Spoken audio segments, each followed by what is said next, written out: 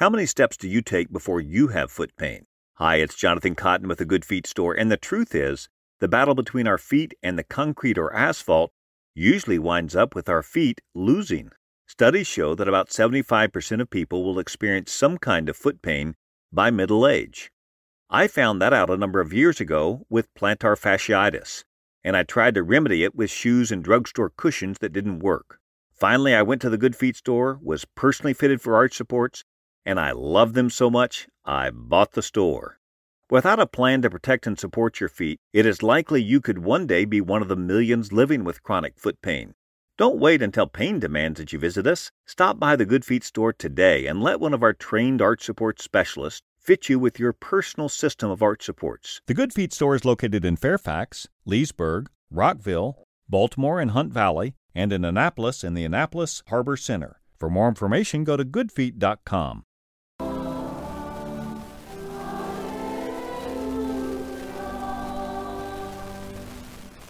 The Lord be with you. A reading from the Holy Gospel according to Luke. There was a scholar of the law who stood up to test Jesus and said, "Teacher, what must I do to inherit eternal life?" Jesus said to him, "What is written in the law? How do you read it?"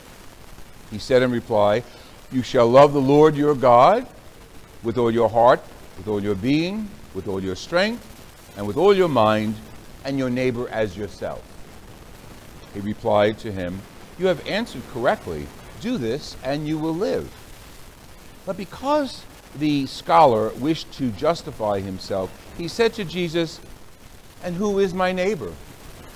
Jesus said, "A man fell victim to robbers as he went down from Jerusalem to Jericho. They stripped him and beat him and went off, leaving him half dead. A priest happened to be going down the road, but when he saw him, he passed on the opposite side. Likewise, a Levite came to the place, and when he saw him, he also passed onto the opposite side. But a Samaritan traveler who came upon him was moved to compassion with the sight. He approached the victim, poured oil and wine over his wounds, and bandaged them. Then he lifted him up on his own animal, took him to an inn, and cared for him. The next day, he took out 2 silver coins and gave them to the innkeeper with the instructions, "Take care of him, and if you spend more than what I have given you, I shall repay you on my way back." Which of these, Jesus asked, in your opinion, was neighbor to the robbed victim? He said, "The one who treated him with mercy." Jesus responded, "Go and do likewise." The Gospel of the Lord Jesus Christ.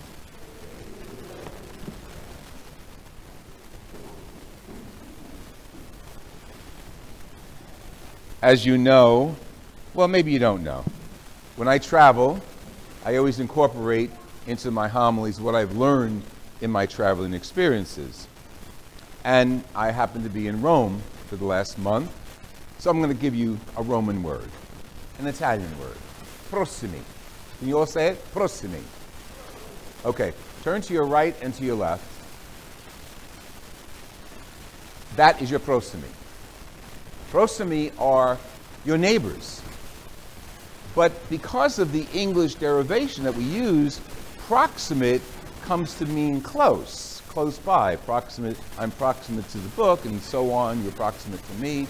But I thought, in listening to the words of the scripture, and what I tend to do is read the same scriptures in Italian, just to renew my Italian language skills. You know, they're weak, but I'm trying to improve them all the time. And prossimi stood out last week when I read the scriptures for today. Closeness. But wait on that before we talk about the Samaritan. Everybody wants to talk about the Good Samaritan. Have any of you ever met a Samaritan? Oh, got one back there, one over here. Okay. We're not enemies with the Samaritans, okay? The Jews were enemies with the Samaritans. Reason is, in the north, The northern Jews intermarried with the Assyrians, and they created a new place of worship, Mount Gerizim, and didn't go to Jerusalem to the temple. So the Jews saw them as apostates, as outsiders, as enemies. Okay? So the Samaritans and the Jews never got along. Now, I'd like to compare, I hate to make anybody our enemy because I think everybody is our Prossimo, our neighbor, but I'd like to compare, I don't know any names specifically, but you all know the word Taliban. I don't know if it's alive, dead, if he got rid of them, didn't get rid of them, but those elements are still in the world. So imagine a member of the Taliban sees you laying in the street. Stop right there and we'll go back to that later. Okay, so the book of Deuteronomy really starts opening our minds today to exactly what happened in Jesus' parable. And the book of Deuteronomy is written, it's called second book, Deuteronomy, second law. It was written really for the Jews, telling them this is God's law, but it was written after the exile and after the great evacuation from Egypt. So what does the law of God say? Well, the law, if you want to count them, there's like 565 laws of the Jews. Not just the Ten Commandments. That's only the tip of the iceberg. There's 565 laws that the Jews observe. Those who are relevant, those who are practicing. So the law is something very significant. And different than you and I relate to God, we relate to Jesus specifically through the Blessed Sacrament, okay? That's our closeness, okay, to Jesus. When we receive the Eucharist, we're getting in touch with God. When we pray, we get in touch with God. But in the Eucharist, it's like the most profound way of getting close to God. The Jews, their closeness to God was the law. They would create the Torah, the first 5 books. They would create the Bima to hold the Torah, and the law was very important. God's law was God speaking. See, we don't have that. We have laws, and we have canon law, and we have rules, but that concept of the closeness of God to his people, specifically for the Jews, was the Torah, the rules of the first 5 books. For us, it's the Eucharist and the Holy Gospel. That's how we get close to God. Okay, so now the book of Deuteronomy says, if only you would heed the voice of God and keep his commandments and statutes, you'll be saved. Now just think of a Jew listening to this. Oh, I got to keep all those laws. Yeah, it'll take me a lifetime to keep them all, and yeah, I'll be saved. But wait a minute. The book of Deuteronomy steps one further step into what the message is all about. The command of God that I enjoin on you today, this is God speaking to the author through inspiration, is not too mysterious and not remote and not across the sea and not up in the sky. The law of God is something very near to you, already in your mouths and in your hearts. You only have to carry it out. Our conscience. Our faith-filled, well-informed conscience. See, because we're made in the image of God, we're not just like robots running through the world. We have God's Spirit within us. We have God's ability to develop our conscience within us. So God is saying through the book of Deuteronomy, this is well before Jesus came on the scene, you want to know what God wants you to do? Think about it. Basically, think about it, because it's already in your heart and on your lips and in your head. And when the scholar said to Jesus, how do I keep the law? Jesus says, what's the summation of the law? You must obey the Lord your God with your whole heart, your mind, your soul, everything about you. You don't need the gospel to tell you that. You don't need God to tell you that. You were born with that. The ability to find truth, the ability to follow our neighbor, the ability to follow Jesus' word in our lives if we are Christian. Then there are people who are not Christian who still follow their conscience, of course, to find God, to find the connection. But we have it in Jesus.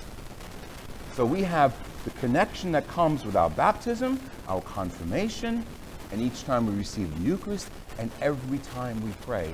God is in our heads, our hearts, and our mouths. If we choose to use God that way, if we choose to access God, if we choose to develop our conscience, and not just say, well, everybody's doing it this way. The hell with everybody's doing it this way. We're called to follow Jesus Christ. We're not called to follow the crowd. And our conscience is a challenge. We'd like to say, oh, I don't have a conscience. I do this, I do that. We have a conscience. What else brings you to confession? What else brings us to the sacrament of reconciliation? Our conscience. So the book of Deuteronomy, yes, talking about the law, but the book of Deuteronomy says, okay, don't go looking for, rule number 652 or 101. Don't worry about that stuff. You know the law of God in your hearts and your lips and in your brains. We all do. We've got to use it. We've got to activate it. And just so we know what we're talking about, the letter to the Colossians tells us today that Jesus is all in all, basically. He's all in all. He's above the angels, the principalities. He's above anything that you can imagine. Now, the author of Colossians is talking to Greeks who were very much tied into agnostic theories, which meant only really certain intellectuals could understand God. And the author is saying, no. God is available to all of us because there is no way of getting to God more directly than through Jesus Christ. He's all in all. He's the fullness, and he's the presence of God, and he reconciles all things in himself. So we've got Jesus clarified in Deuteronomy, who has all the answers. And we have Jesus. He's our Lord and brother. He has all the answers, and so do we, as long as we bring ourselves close to him. Okay, how do you bring yourself close to Jesus? Turn to your right, turn to your left. That's how you start it. This is 21st century scripture. I can't hold this something. Let me hold this us, but these Italians, they talk with their hands. This is the 21st century. I don't like it, and you don't like it, I presume. But we have people in the streets a lot. I saw them in Rome. I saw them here. I see them in New York and Manhattan, all over. Jersey, it doesn't matter. We have the poor, and there's a whole homeless problem, crisis, I think we have in our society, that we don't provide enough for the homeless. We don't provide enough for the working poor. We don't provide enough as a society for those who need us the most. This is not politics, this is homily. So we're talking about how are we going to access Jesus Christ, the fullness of the law and the fullness of God. Turn to your right, turn to your left. That's the beginning, Prossimo, those who are closest to us. I don't know if you're ever going to be in the middle of the street in some major city and care for someone who is just hurt. I hope we all have the conscience and the stability of character to do that, to call, to assist. But that's sociology. I don't want to go there. I want to go into the reason for it, the reason you would reach out to someone, the reason you would help, whether through Catholic Charities or Catholic Relief Services or through the parish collections. The reason is because Prossimo, the people to our right and to our left are our brothers and sisters. We are made in the image of God, and Jesus gives us a very clear example of how to treat one another. So he gives us this parable, the famous parable of the Samaritan, the outsider, the enemy, who sees, and in the word of the scholars, is moved to compassion. You want to know who our sisters and brothers are? Each other.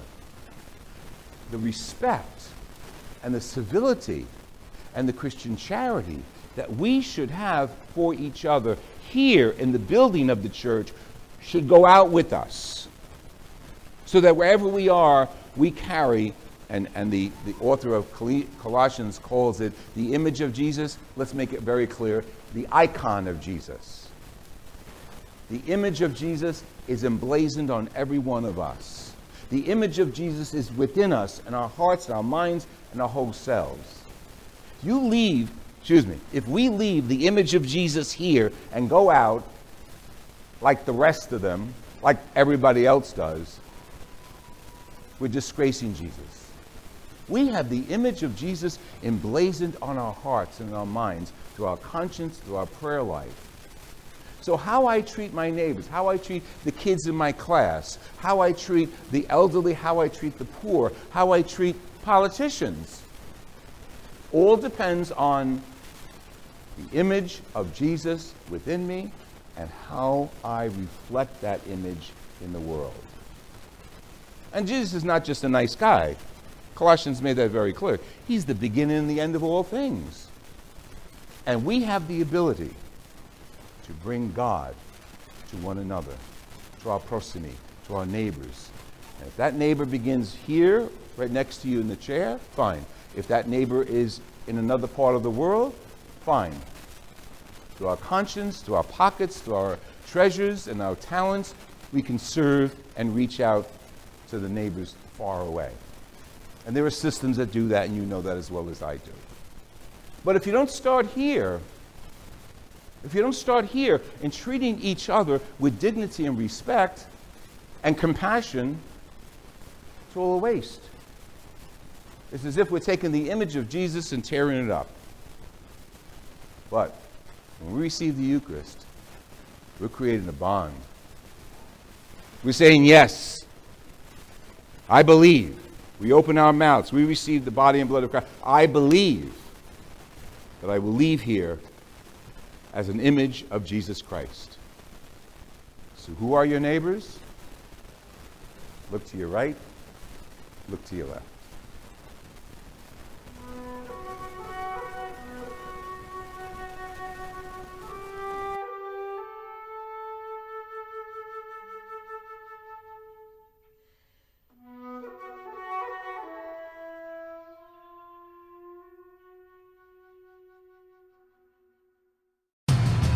Your favorite things feel made for you. Your education should too. University of Maryland Global Campus, formerly University of Maryland University College, was made to serve the military and working adults like you. Today, we continue that tradition by offering frequent start dates so you can get started with convenient online learning that fits your schedule, by recognizing your accomplishments with credits you can earn for what you know, by providing no-cost online resources replacing most textbooks because a college education can fit your budget too, and with no SAT or GRE required for most programs. University of Maryland Global Campus, made for you. Last year, we awarded more than $15 million in scholarships to qualified students, including community college students, service members, veterans, and working adults just like you. Discover how we can make your education and your goals for the future a reality. Visit us at umgc.edu. That's umgc.edu. Certified to operate in Virginia by Chev. When we talk about McDonald's combo meals, we talk about savory meat, golden fries, and your favorite drink. Now, the combo meals just got crispy, juicy, and tender with the new Crispy Chicken Sandwich Combo. And you have to try it. Get a classic or spicy crispy chicken sandwich with medium fries and a medium soft drink like Sprite for only $6. Promotion pricing may be lower than meal pricing. Cannot be combined with any other offer. Ba-da-ba-ba-ba.